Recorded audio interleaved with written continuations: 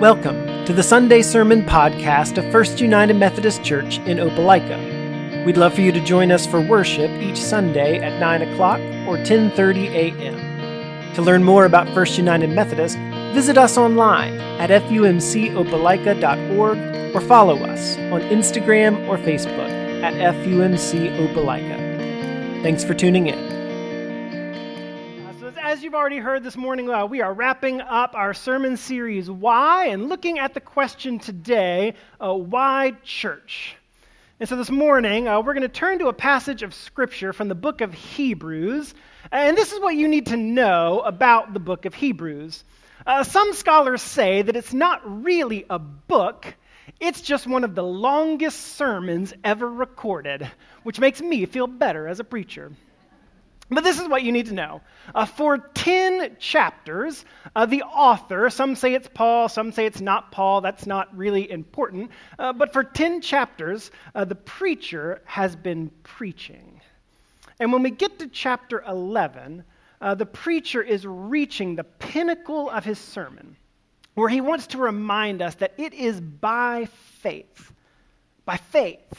that we come to know and experience God's full activity in the world. So as we look at our scripture today, I think of it as a sermon. Listen for the rhythm. Pay attention to the cadence of the preacher. Take note of the common refrain. Look for the names of people that you maybe learned about when you were a child but haven't thought about in a really long time. Because the names that are listed, it's like reading the roll of the Hall of Fame of faith. So as you are able, would you stand for the reading of God's Word? From Hebrews chapter 11, starting at verse 17. By faith, Abraham, when put to the test, offered up Isaac. He who had received the promises was ready to offer up his only son. By faith, Isaac invoked blessings for the future on Jacob and Esau. By faith, Jacob, when dying, blessed each of the sons of Joseph, bowing in worship over the top of his staff. By faith, Joseph, at the end of his life, made mention of the exodus of the Israelites and gave instructions about his burial. By faith, Moses was hidden by his parents for 3 months after his birth because they saw that the child was beautiful and they were not afraid of the king's edict. By faith, Moses, when he was grown up, refused to be called a son of Pharaoh's daughter, choosing rather to share ill treatment with the people of God than to enjoy the fleeting pleasures of sin. By faith, he left Egypt unafraid of the king's anger, for he persevered as though he saw him who is invisible. By faith, he kept the Passover and the sprinkling of blood so that the destroyer of the firstborn would not touch the firstborn of Israel. By faith, the people passed through the Red Sea as if it were dry land, but when the Egyptians attempted to do so, they were drowned. By faith, the walls of Jericho fell after they had been encircled for 7 days. By faith, Rahab the prostitute did not perish with those who were disobedient, because she had received the spies in peace. And what more should I say? What more should I say? For time would fail me to tell of Gideon and Barak, Samson and Jephthah, of David and Samuel and the prophets. Don't even get me started on the prophets. Who through faith conquered kingdoms, administered justice, obtained promises, shut the mouths of lions, quenched raging fire, escaped the edge of the sword, won strength out of weakness, became mighty in war, and put foreign armies to flight. This is the word of God for us, the people of God. Thanks be to God. You may be seated. And let us pray. Living God, speak to me. Speak through me. If necessary, speak in spite of me, but always beyond me. God, as you speak, give to us open ears, soft hearts, and courageous minds, that we might be shaped by your word and our lives might be ordered according to your wisdom, which orders all things for good. Hear this our prayer in the name of the Father, the Son, and the Holy Spirit. And all God's people said, Amen. If you woke up tomorrow and you found yourself driving through downtown Opelika, and you get to the corner of 7th Street and Avenue A, and you look out your window, and First United Methodist Church no longer existed, what would be missing? What would our neighbors in downtown say was missing? If you woke up tomorrow, drove to the intersection right here, 7th Street and Avenue A, and First United Methodist Church was gone, if it disappeared in an instant, what would our city say was missing? Better question. If First United Methodist Church no longer existed tomorrow, what would be missing from your life? What would be missing from your life? If First United Methodist Church disappeared tomorrow, about 75 to 80 preschool students would show up to our campus in August expecting to go to school, but there would be no school because Sunshine Preschool would no longer exist. Now, Drew Speakman and our preschool teachers, they're really capable, so I'm sure they could pull together and maybe find another place to have school. If First United Methodist Church disappeared tomorrow, Alcoholics Anonymous would have to find another place to meet. Now, I bet they could find another place downtown to meet, but I bet the parking wouldn't be near as convenient. I wonder if you know this. Our backpack ministry feeds about 120 students in our school system who are food insecure. So if First United Methodist Church disappeared tomorrow, about 120 students would leave school every Friday without adequate food for the weekend. And some of our own youth, they feel like the 4th floor, the youth building on the 4th floor, is the only place in all of God's creation where they feel like they wholly and fully belong. So I guess if First United Methodist Church disappeared tomorrow, the youth building would disappear too, and our young people wouldn't have a place where they feel like they fully belong. If First United Methodist Church disappeared tomorrow, we'd have to find another place for funerals, another place for weddings. Our Sunday school classes would have to find another place to meet, and that would be hard because some of them have been meeting together on our campus for generations. But they wouldn't have a place to meet. And our musicians, our chancel choir, you'd have to find another place to play and sing. You'd have to go and make another community half as proud of you as we are. If First United Methodist Church disappeared tomorrow, what would be missing from your life? Did you know that the fastest growing religious group in America is the nuns?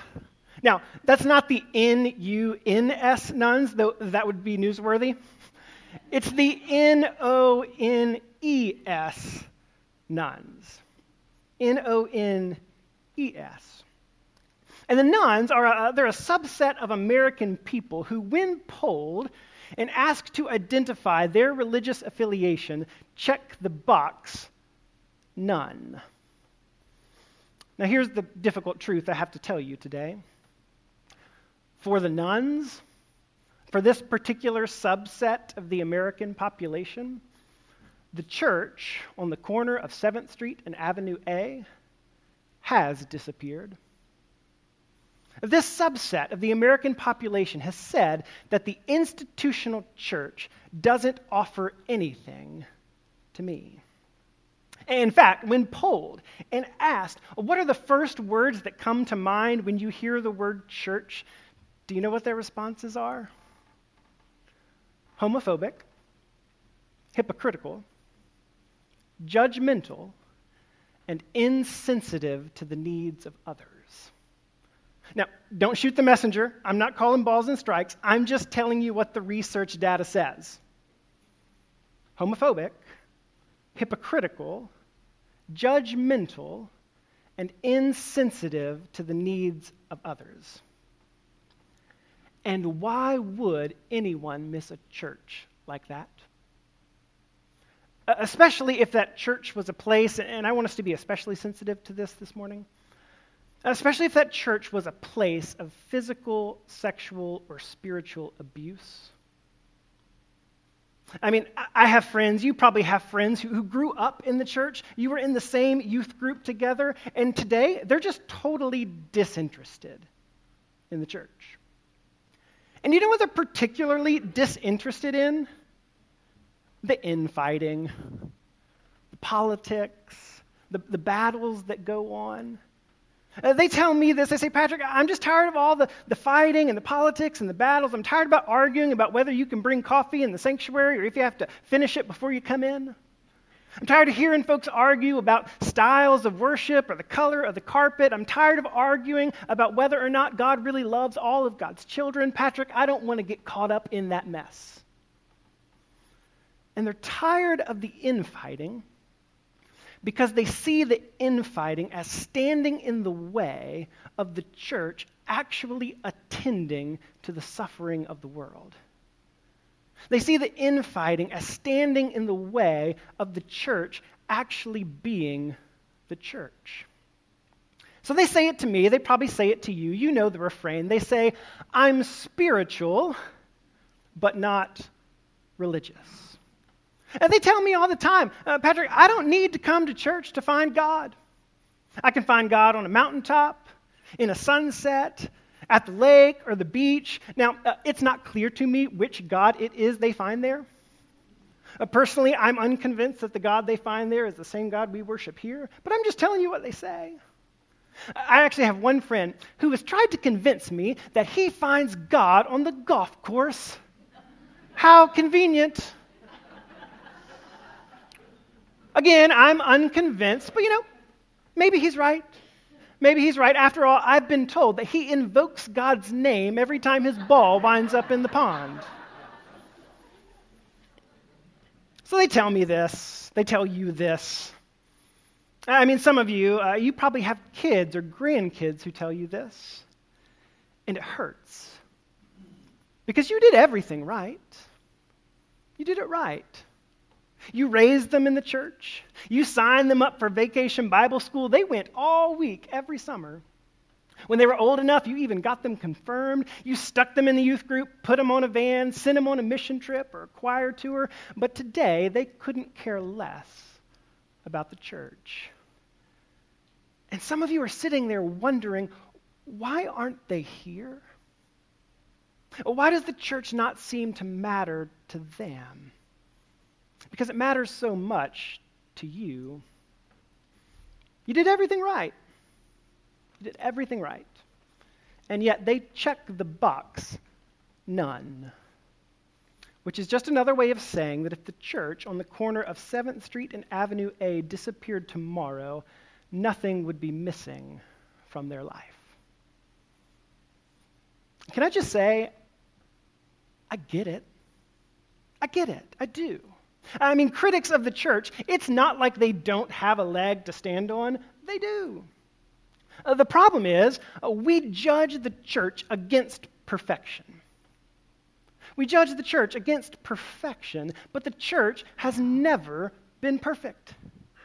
And can I just say, if you thought the church was perfect, let me tell you, it ceased being perfect when you showed up. The church has never been perfect because the church is made up of imperfect people. To steal a line from Tim Thompson, the church is full of messy mortals. For example, think with me again about the scripture that you heard read. Recall some of the names that are listed in the Hall of Fame of Faith. And let's remember that those people who were included in the Hall of Fame of Faith, they had some really good seasons. They had some seasons where everything was going right in their life, where they were tuned in to what God was saying, and their lives reflected that faithfulness. On their best days, on their very best days, these are people who were faithful to God's call in their lives. But those names that we read in Hebrews 11, they're more than just pious faces, poised in stained glass memories. I mean, sure, on their best days, they were faithful to God's call. But on their worst days, they had issues. Serious issues. Complicit Gideon. Fearful Barak. Violent Samson. And then there's the name that drops like a stone in my stomach. Jephthah. Jephthah, who sacrificed his daughter because of a poorly worded vow. A man who could not trust God with his weakness. A man whose own insecurities, whose need for self-justification, whose need to be right, stopped the beating heart of the next generation. And friends, I don't call that faith. I don't call that faith. But there he stands. There they stand, honored alongside the likes of Abraham and Moses. So I get it. I get it when people say to me, why would I ever want to be involved with a motley crew like that? Oh, why would I want to be connected to an institution that claims them in the Hall of Fame? It's a fair question. But this is what I've come to learn. If I don't rush to answer, if I sit with that for like half a second, this is what I come to realize. I come to realize deep down in my bones that I am capable of the same thing. I'm capable of the good they represent, but I am also equally capable of the hurt and the harm that they caused. I mean, we're capable of our best moments, are we not? But we're also capable of the very worst moments, too. And yet we trust by faith that none of us are the very best thing we've ever done in life. We'd like to think we are, but we're not. And we trust by faith that none of us are the very worst thing we've ever done in our life. And we trust by faith that somehow God is working through it all. We trust by faith that God is working in us and through us and maybe in spite of us. We trust by faith that our stories are connected to a bigger story. And I wish my unchurched friends knew that. And I got to tell you, I love my friends even if they don't love the church. And can I tell you a secret? I think God loves them too. I just wish that they were able to experience the grace and the mercy of God extended by an entire community. I wish they knew what it was like to be loved by an entire community, a community of people made up of folks that you would never choose to be in community with if given the choice. I mean, as a Methodist preacher, I am always acutely aware you didn't choose me. I didn't choose you. But by God, here we are. I wish my friends could experience a life group or a Sunday school class and discover a place where it was safe to risk vulnerability. I wish they had a place where they could share what was actually going on in their lives and not just the things that they deem safe for social media. I can't tell you what would be missing from your life if First United Methodist Church disappeared tomorrow. But I can tell you what would be missing from mine, and it's not just my paycheck. Now, this is why church for me at 32 years old.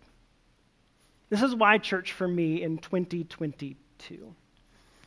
The church that I grew up in had this giant prayer tower with a cross on the top. It was a defining architectural feature of that church. It's kind of like our dome. And throughout my adolescence, anytime I felt alone, anytime I was scared, anytime I felt fear, anytime I was worried or nervous or uncertain, I would find that prayer tower. And I would look to that cross. And I could walk through the doors of that church and take a deep breath. And this church reminded me that I am never alone. Growing up, on the days when it was unclear who I was or who I belonged to or where I fit in, the church was a place of welcome and warmth and grace. The church helped remind me that I belong to God. And on the toughest days of my life, the church was there. Truly. I can look back on my life, and I can see that at every critical juncture in my life, there was someone from the church. As someone who was not a part of my biological family. Someone that I could talk to. Someone that I could lean on. Someone that I could process and pray with. And on the best days of my life, I could also look to that prayer tower and see that cross. And it would remind me that I am not the center of the universe. It would remind me that my story is a small part of a much bigger story. The church was a place where I knew I belonged. It was the place that taught me that I belonged to Christ, that I was loved by God no matter what, period, end of conversation. And can I just say, at its best, that's what the church is. That's what the church is. It is a collection of people who are united by a shared experience of faith.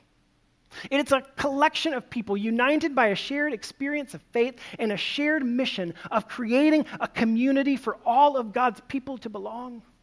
A place where others can experience the love of Christ and begin to walk in his ways. It's a place where everyone's experience, everyone's struggles and hurts, everyone's habits and hang-ups, everyone's questions are welcome and met with grace. That's who we are at our best. But you and I both know that we are not always at our best. And that's where faith comes in. That's where faith comes in. I mean, you heard the scripture, by faith, Abraham. By faith, Moses. By faith, Gideon. By faith, David. By faith, Samuel. By faith, Rahab. You know, I could tell a similar story. I could tell a similar story of imperfect people who love a perfect God. My version would go something like this. By faith, the church is 30 days of casseroles. By faith, the church is 30 days of casseroles. Some concoction of cream of mushroom soup. It just shows up on your doorstep after surgery. You don't know how it got there. Nobody knew. You certainly didn't request it, but there it is. By faith, the church is feeding, nourishing, and caring. And by faith, the church is a life group or a Sunday school class that has surrounded you for the last year or years of your life. You've shared with them your deepest fears and your greatest struggles. You've let them know that you're in a soul-sucking career and it's time to get out. And you didn't know what new job would come or if it would even come. You were just praying for something, and then you find out on a Friday that you got the new job, and they're the first people you call. They're the first people you call. They rejoice with you, but they also help you to remember that this achievement was not of your own doing, that you're the same person today that you were yesterday, and that your value and worth has never been defined by a paycheck or a title. By faith, there it is. It appears in the mail, a handwritten note, letting you know that you are being prayed for. You weren't there when it arrived. You were at the hospital, receiving your third chemo treatment, and you've never felt less alive in your entire life. But there it is, a note reminding you of the prayers of this community. And you know that all the people praying for you, they may not know who you are. They certainly don't know all the details of your story, but it doesn't matter. What matters is that you belong to them, and they're going to pray for you. By faith, the church shows up on distant shores of developing nations. You got on a plane thinking that you were going to serve. I mean, you're an American. You're there to produce something, right?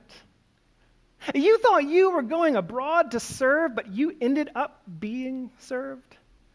A stranger in a foreign land opens up their home and prepares a feast. They heard you were coming, so they sent off and killed the fatted calf. It's a sign of Christ's love wrapped in hospitality. And you discover that the church is an institution that knows no bounds. You discover that the church is a place where borders are crossed and barriers get torn down. By faith, the church finds you. You've lost the love of your life. 40 years of marriage. Or maybe you lost a parent. Or even worse, maybe you've lost a child.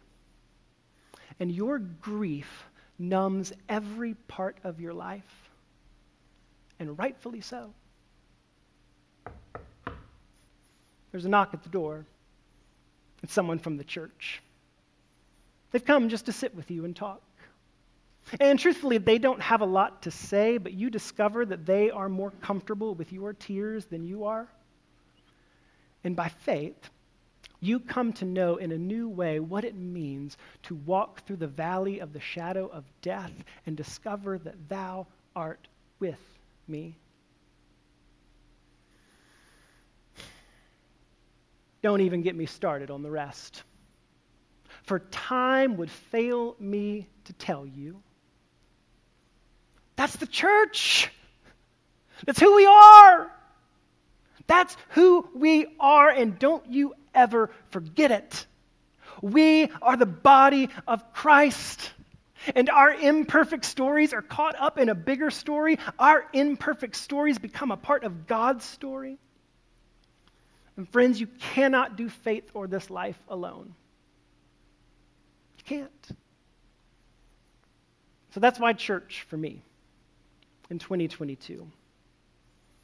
That's why church for me at 32 years old. Why church for you? If First United Methodist Church disappeared tomorrow, what would be missing from your life? Why church for you? Let us pray. God, we thank you for the gift of this life, for the gift of sharing life together, for the gift of this, your church. We pray that by the power of your Spirit, you would help us to live more fully and more faithfully so that we can share your love with the world, so that we can be who we are. In the name of the Father, the Son, and the Holy Spirit. Amen.